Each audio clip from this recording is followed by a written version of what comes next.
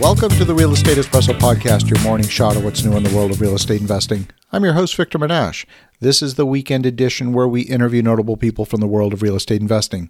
Today is no exception. We have a great guest all the way from Charleston, South Carolina. Welcome to the show, Will Matheson. Thank you for having me. Well, great to have you here. Now, Will, you are based in Charleston and you invest in student housing and multifamily and a bunch of other things. We're going to talk today primarily about student housing, but before we do, why don't you give a little bit of your backstory and how you got to this point in your journey? Yes, so I run Matheson Capital with my brother, Evan, my twin brother, Evan. We started the company at 23 years old as actually a hard money lender. And starting when we were 25 in 2018, we bought our first apartments. It was a small 2-unit property in Los Angeles. And ever since then, we've been scaling up, going from 2 units to 6 units. We did a 168 unit acquisition last year, and we've also run the gamut from multifamily housing, student housing. It could be Class A, it could be built in the 60s, it could be built in 2021, and we've had the opportunity to work with some great partners along the way. I love it.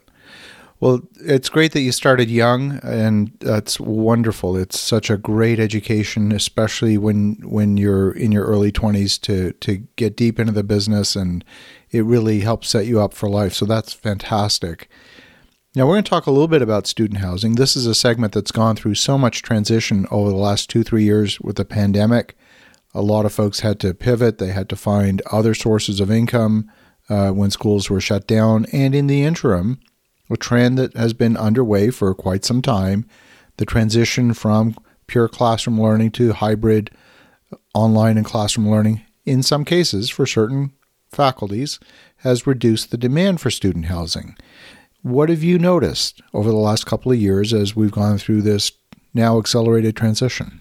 So the big takeaway for us is that it really depends on the market, on the university, what you're dealing with. If you're dealing with what is largely a commuter school, things along those lines, those I think are going to be disproportionately impacted. There's obviously state-by-state impacts as well. Our portfolio in the Carolinas was actually very, very lightly impacted by COVID. We actually maintained 100% collections throughout. Sometimes that's obviously very school specific though, but by and large, it depends on the school. It depends on the type of students that are attending there, and location comes into play as well.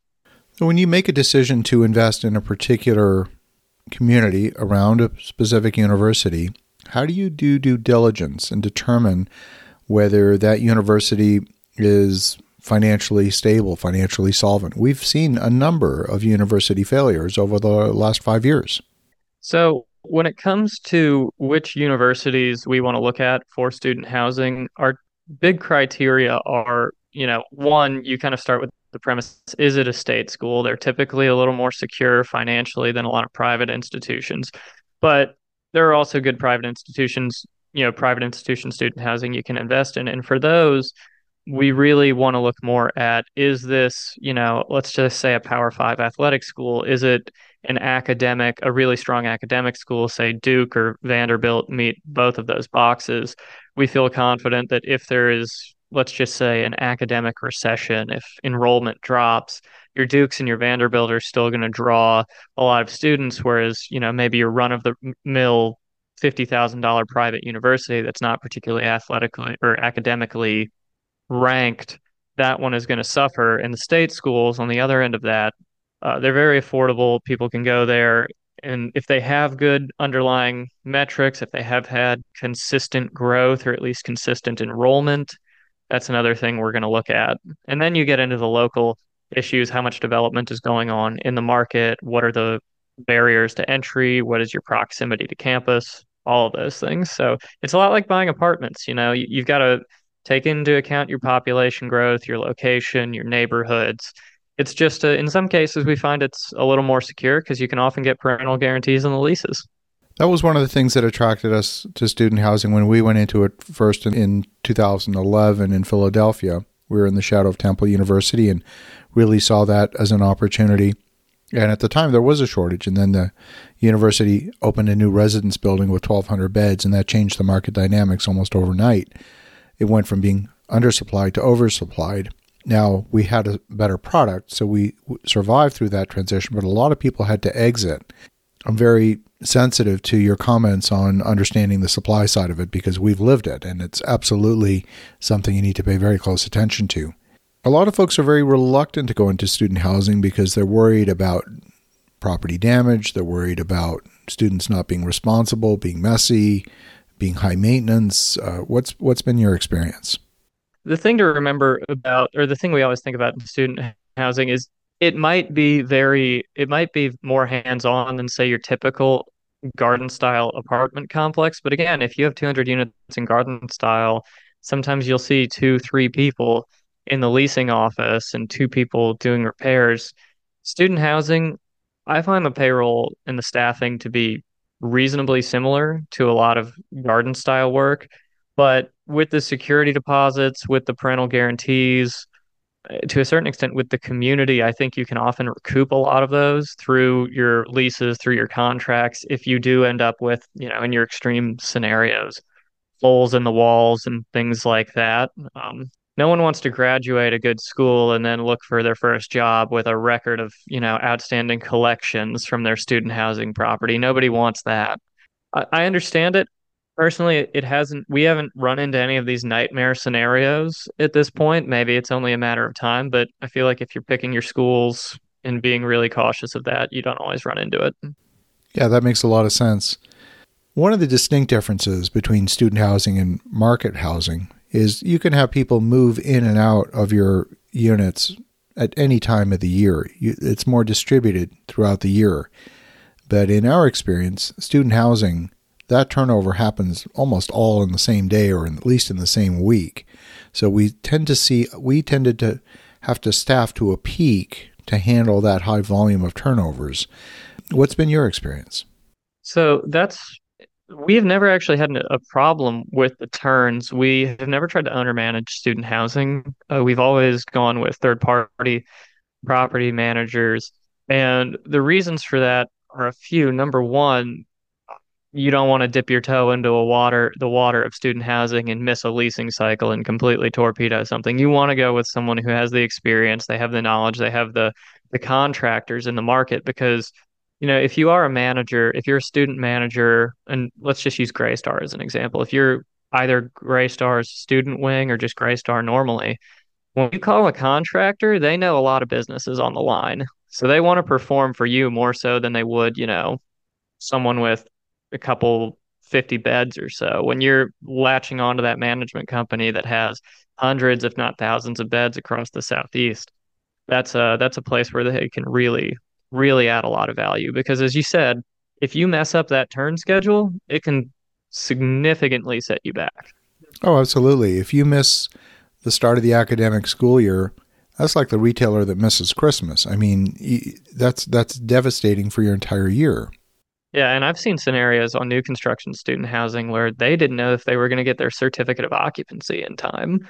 Imagine what a headache that was for the developer, where they're chasing a temporary CO, moving into a permanent CO at the beginning of August in the Southeast. That's when all our schools start.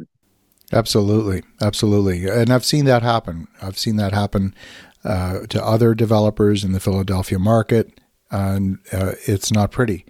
Where we often had, in fact, it happened to us. In one case, we had a building that wasn't quite finished, and we posted on campus a "Do You Hate Your Roommate" campaign. And we managed to fill those units a month after the start of school because people just couldn't live with the person that they were rooming with. But it was not a comfortable place to be. We were actually quite terrified when that happened. Yeah, we've seen an increase in single bed student housing. We've seen quite a few new developments that have very low unit counts. And, look, I'm a younger guy. I'm in my early 30s, but I've joked with property managers, when you're going through these lease up schedules, what's the hardest thing to lease? And they say it's the 4 bedrooms because, quite frankly, a lot of people don't have 3 friends they want to live with. I'm glad you mentioned that. We noticed that in Philadelphia as well because, and what taught us that was a single lady rented a 3-bedroom. And we said, "Why are you renting a 3-bedroom?" She said, "Because I can't find any 1s and 2s. There's none available." That gave us the opportunity to pay attention, and we did. And from that moment forward, we didn't build any more 3, 4, and 5 bedroom units. We only built 1s and 2s in response to that supply-demand imbalance, that there was a need for those smaller units.